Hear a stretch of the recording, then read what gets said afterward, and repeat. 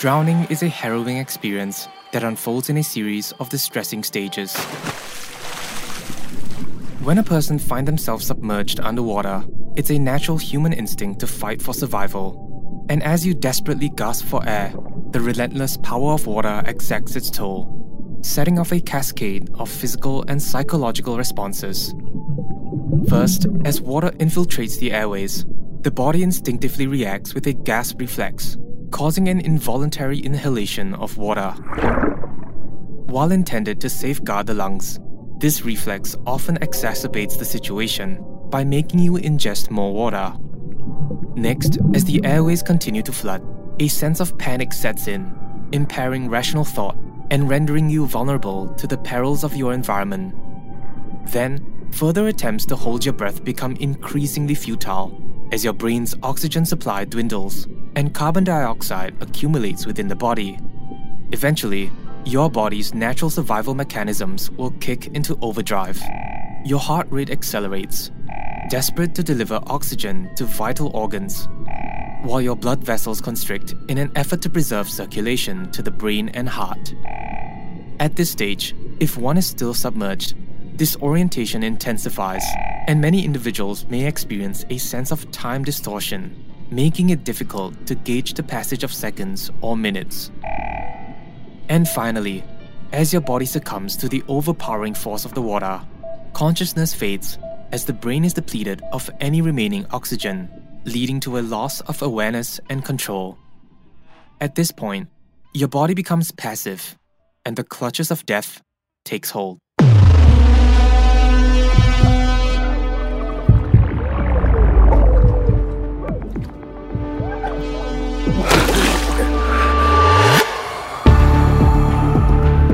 You're listening to a special feature episode of Heinous, an Asian true crime podcast, brought to you by MediaCorp and produced by One Up Media. This episode contains scenes of graphic imagery and violence. Listener discretion is advised.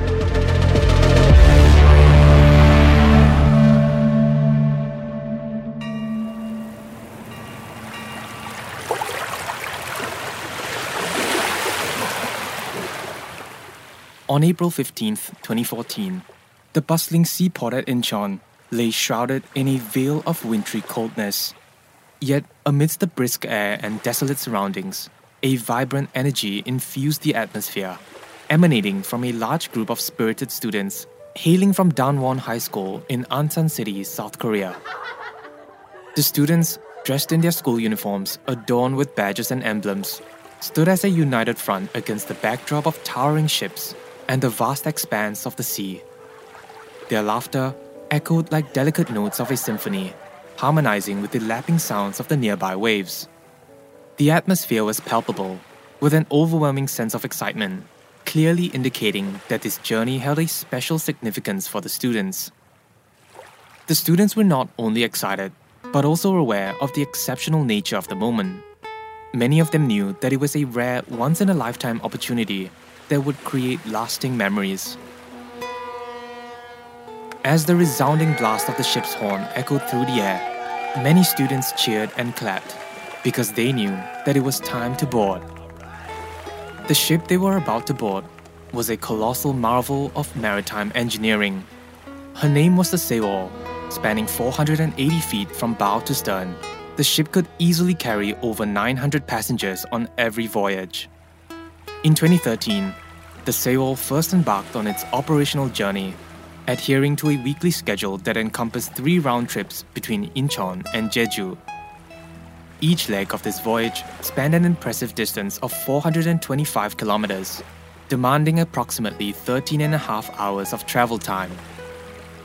So far, the ship had completed this round trip a staggering total of 241 times throughout its service tenure. Therefore, making one more journey seemed like a minor endeavor. Jang A-jin, a second-year student from Danwon High School, vividly remembers the day of the school trip. We all went to the port of Incheon and were just waiting. We were told that we might not be able to depart. We even thought that it was too foggy that day. But because it was a once-in-a-lifetime field trip, we all wanted to go. As the evening descended, The anticipated departure of the Sewol loomed on the horizon, scheduled for 6:30 p.m. However, a thick veil of fog had enshrouded the surroundings, diminishing visibility to a mere distance of less than a kilometer. The Incheon Vessel Traffic Service, or VTS, had promptly issued a warning, cautioning against the low visibility around 5:30 p.m. As a result, the departure of the ship was abruptly halted, leaving passengers and crew uncertain about the duration of the delay. 3 hours later, at around 8:35 p.m., the VTS retracted the warning, and the Sewol's departure was now scheduled for 9 p.m. As the clock struck 9 p.m., the fog had seemed to clear, and 69-year-old Captain Lee Jun-seok commanded the mighty vessel to set sail from the port. It was the only vessel to leave the port that evening.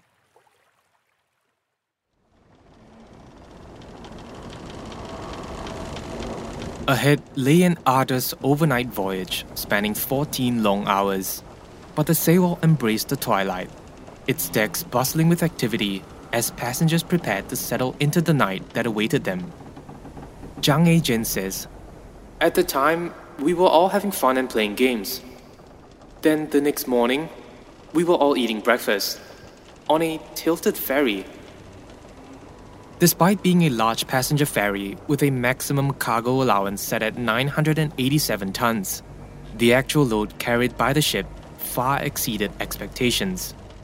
In addition to accommodating 443 passengers and 33 crew members, the vessel was loaded with an astounding cargo of over 2,000 tons, which included a fleet of 185 cars. At 7:30 a.m. the following morning, the responsibility of overseeing the ship's navigation was handed over to Third Officer Park Han-kyo and Helmsman Chu Jun-ki, who relieved the previous watch team from their duties.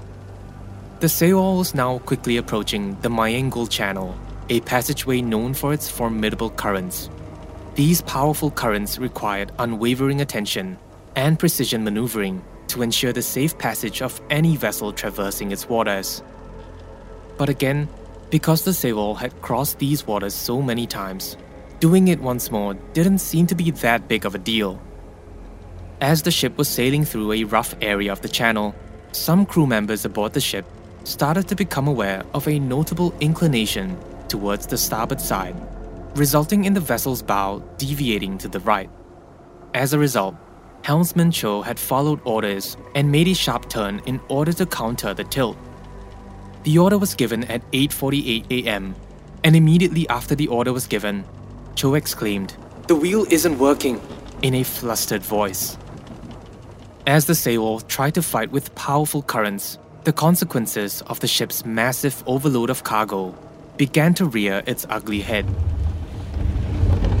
In addition to exceeding the cargo limit, the ferry suffered from an improper weight distribution and balance, which resulted in the cargo shifting and sliding all across the deck. This intensified the ferry's tilt, pushing it perilously further to its side. Meanwhile, the captain, who was in his private cabin, rushed to the bridge. He was accompanied by the ship's chief engineer, who had immediately ordered the engines to come to a halt.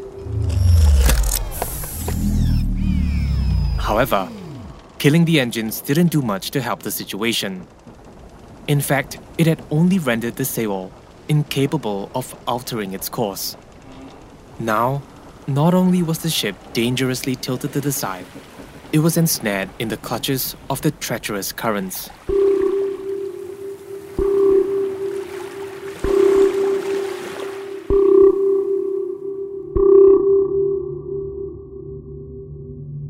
By 8:50 a.m., the Sewol had tilted to an alarming 30-degree angle towards the port side. 2 minutes later, the first emergency call was made by Choi Duk-ha, one of the high school students aboard the ferry. Having dialed 119, the national emergency number of South Korea, Choi found himself connected to the Coast Guard. He was asked to provide the latitude and longitude coordinates of the ship's position. However, in reply, he expressed his uncertainty, acknowledging that it was extremely difficult to pinpoint the exact location of a sinking vessel amidst the vastness of the open waters. In response, the Coast Guard Station's Situation Room ordered Patrol Vessel Number 123 to be dispatched to the scene. While they could approximate the location of the Sewol by tracing its route, the vast expanse of the ocean meant that it would require several hours for the patrol boat to reach the Sewol's position. Back at the tilted ship, the lights went off, and water was now gushing into the ship. As the Sewol began sinking, a voice conveyed a message over the intercom, urging everyone to refrain from moving and remain in their positions, while also instructing them to be prepared for further instructions. These announcements were delivered by Communication Officer Kang Hae-seong, who, according to the records, had not referred to any emergency manuals prior to the broadcast.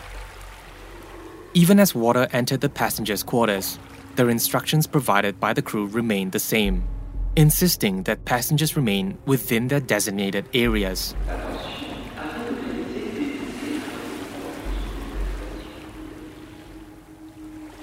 Around 9:20 a.m., the water inside the ship had risen to alarming levels. During this critical moment, a transportation official urgently pleaded with the captain to swiftly decide on initiating the evacuation process. Shockingly, reports would reveal that for reasons unknown, the captain waited an additional 10 minutes before finally issuing the crucial command to evacuate. But prior to this, he had already ordered the evacuation of the crew members.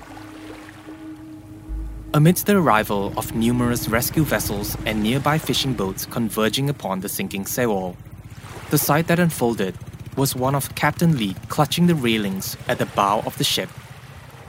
Without hesitation, he decisively leaped over the railing, landing on a patrol boat that awaited him. In that moment, he made a conscious decision to abandon the ship, leaving behind a void of leadership and control. If you remember correctly, you'll notice a striking contradiction. Despite Captain Lee's explicit command for all passengers to remain in their cabins, the vivid image of the captain frantically leaping over the railing would have left everyone feeling puzzled and torn. But the real question is, why was he escaping when he clearly told everyone to wait? Did the captain just betray his passengers? Nevertheless, the consequences were immediate and chaotic, as the absence of someone at the helm led to a state of disarray, where every individual was left to fend for themselves.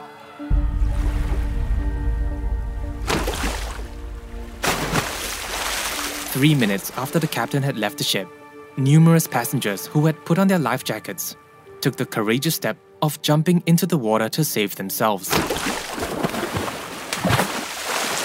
They could sense the ship tilting even further, and deep within them, they understood that once the upper part of the ship sank beneath the water surface, escape would become impossible.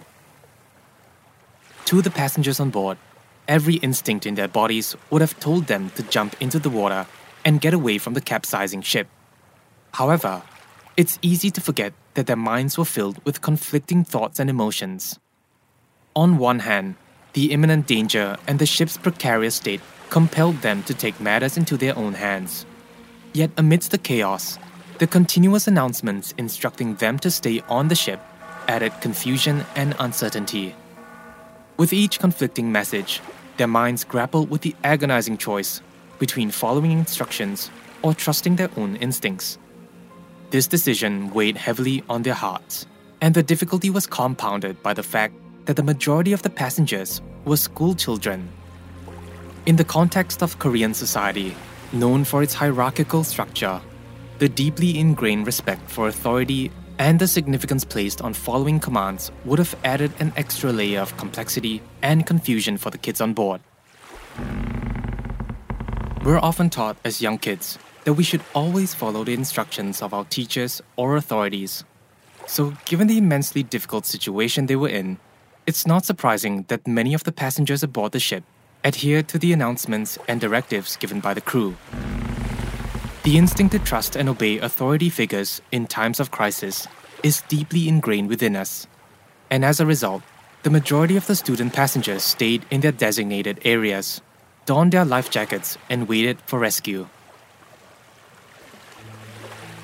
Amidst the ship's capsizing, numerous videos captured by students present contrasting scenes, from the loud announcements urging passengers to remain in place to moments of light-hearted banter among students.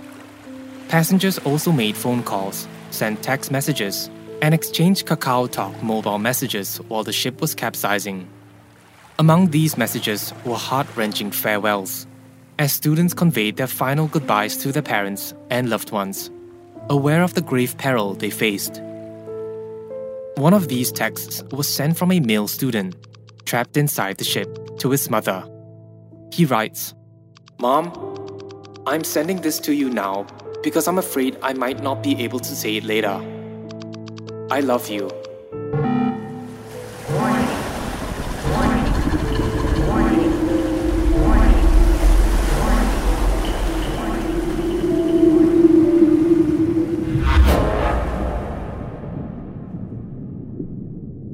Around 11 a.m., the Sewol is completely submerged.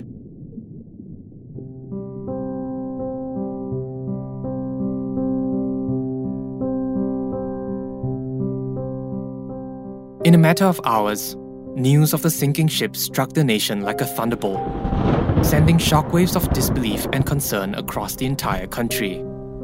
At first, there was a collective sigh of relief as the media outlets eagerly reported that all passengers on board had been successfully rescued from the sinking vessel. Yet, as the hours passed, the true gravity of the situation began to unravel before the eyes of the Korean people. The initial reports of everyone's safety turned out to be false. It was a day marked by immense tragedy, as South Koreans navigated through a whirlwind of emotions while frantically scanning the news for updates. Prior to the ship's complete capsize, rescue operations were undertaken by both civilians and the government. The South Korean Navy had taken action by dispatching 150 Special Forces personnel, which included scuba divers, in an effort to locate survivors. Additionally, many civilian divers had generously volunteered to participate in the search program. But even the most seasoned diver knew the difficulty of the task at hand. Within the dark corridors and rooms of the submerged ferry, they would be faced with extremely poor visibility and violent, unpredictable currents. As the divers entered the dimly lit and murky water, a haunting sight unfolds as several bodies come into view. They float silently, some even suddenly appearing out of the shadows. Among them, some are adorned with life jackets, others swollen and distorted by the natural processes of decomposition. As the bodies drift past, their faces bear the indelible imprints of fear and shock. The lines etched upon their features speak volumes, capturing the sheer terror that gripped them in their final moments. Entering the lifeless remains of the ship, some of the bodies still had their eyes frozen wide open, mouth perhaps agape.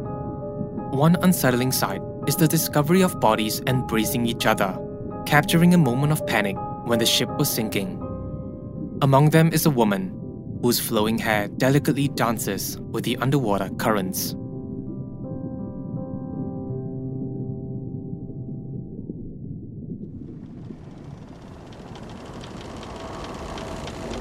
The day following the sinking, the former South Korean President Park Geun-hye visited the site of the tragic incident. Upon her arrival, a small portion of the ship's bow was still visible, barely poking out from the water's surface. This observation raised the possibility that there might still be survivors if air pockets existed within the sunken vessel.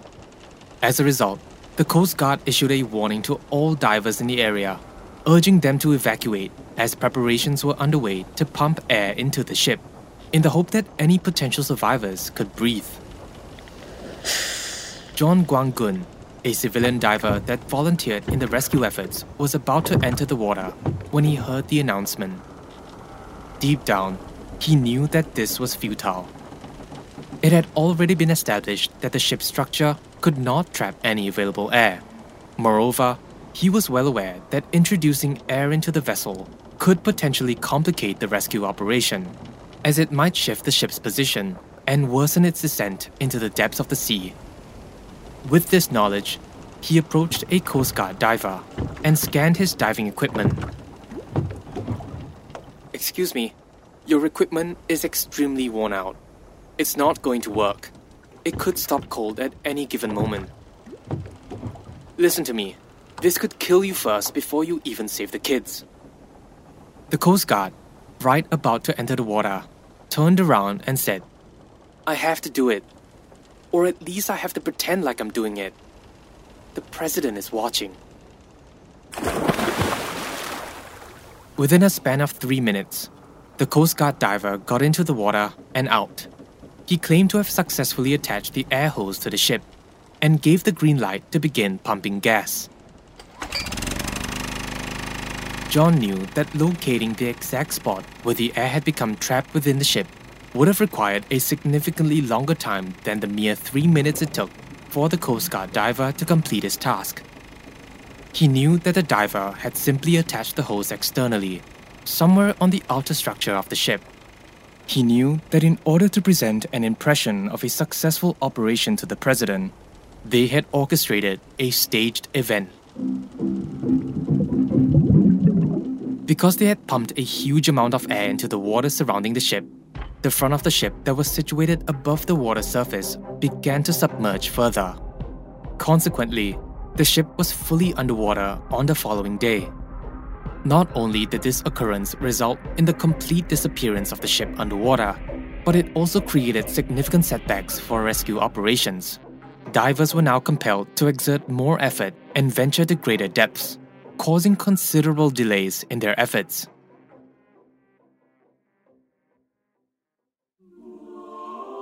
As the days turned into months, and the months turned into years, the final death toll that emerged from the aftermath of the tragedy was nothing short of devastating. Among the 476 passengers on board, a staggering 304 lives were tragically lost. The impact of the disaster was compounded by the fact that 5 bodies were never recovered till this day. What made the loss even more heart-wrenching was the disproportionate number of young lives that were cut short.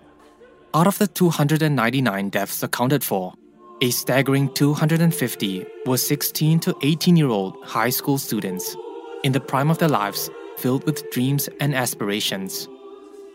At its core, the Sewol ferry disaster represents a profound failure in management and decision-making, which had far-reaching consequences for the nation. The mismanagement of the disaster by both the government and the ship's crew ignited widespread discontent and triggered significant political implications. The public's dissatisfaction escalated into riots and protests, with President Park Geun-hye becoming a focal point of criticism. A report compiled by the National Intelligence Service and intended for President Park was made public. In the report, she downplayed the disaster as a mere ferry accident and emphasized the need to control protests related to it. This report neglected crucial aspects such as investigating the sinking, salvaging the hull, and supporting the victims' families. As criticism of President Park's handling of the tragedy intensified, her administration even established a commission to monitor and prosecute her critics. Eventually, President Park's administration was marred by corruption allegations.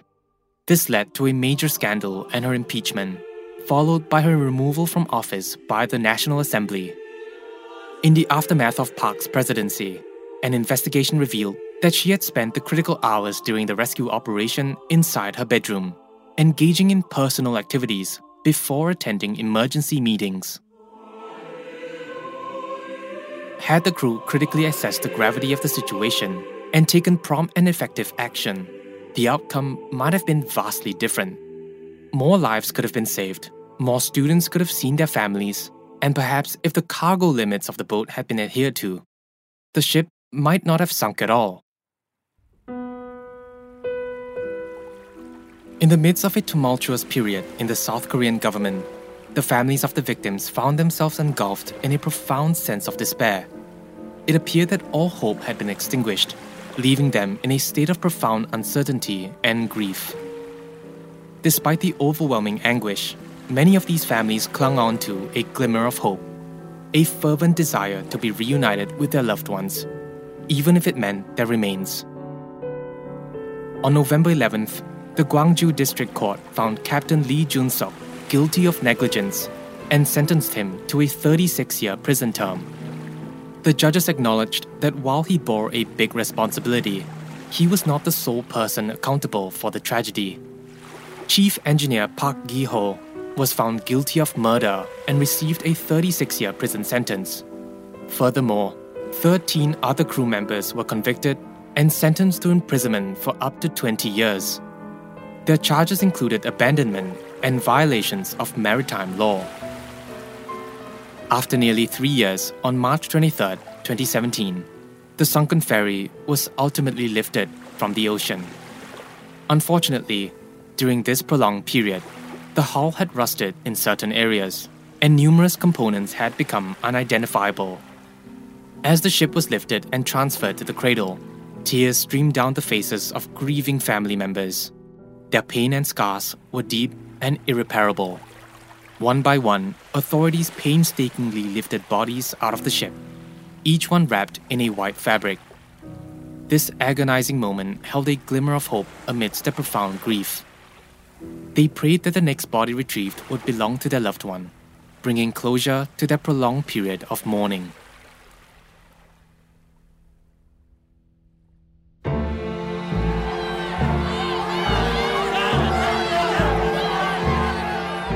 The case surrounding the sunken ferry is far more intricate and extensive, encompassing a multitude of details and additional information. It entails a significant chapter of South Korea's history, marked by widespread protests and poignant vigils held by its citizens. The tragedy also prompted sweeping changes in legislation and regulations pertaining to maritime safety and disaster response. At the time of this episode's release, investigators have determined that the exact cause of the sinking remains undetermined. However, they did unveil a multitude of potential causes, ranging from the more apparent to the more far-fetched. Among the factors under scrutiny were the unreasonable sudden turn made by the vessel, overloading an improperly secured cargo, a potential onboard explosion, and even the unsettling possibility of a collision with a submarine. According to reports, Kim Gwan-hong, a 42-year-old civilian diver who had participated in the search and rescue operations, had sustained injuries that rendered him unable to continue working as a diver. Kim's testimony during a government hearing in 2015 revealed the profound emotional toll the experience had taken on him. He says that the weight of the disaster bore heavily on his soul, and the experience of retrieving bodies from the water using only his bare hands had haunted him for a long time. While he sustained injuries during the rescue, the government refused to acknowledge him as a diver, thereby disqualifying him from receiving any disaster relief payments. Meanwhile, the Minister of Oceans and Fisheries, along with other officials responsible for the Sewol response, have seen advancements in their careers. However, Kim was never able to sustain his livelihood in diving again.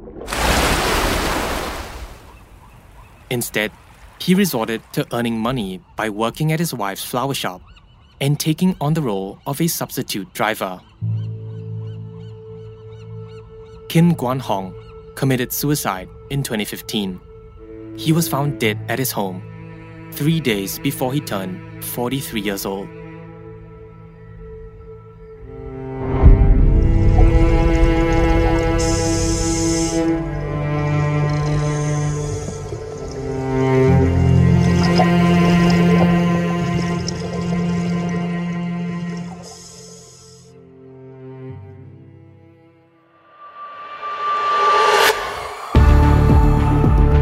Heinous, an Asian true crime podcast, is brought to you by MediaCorp and produced by One Up Media.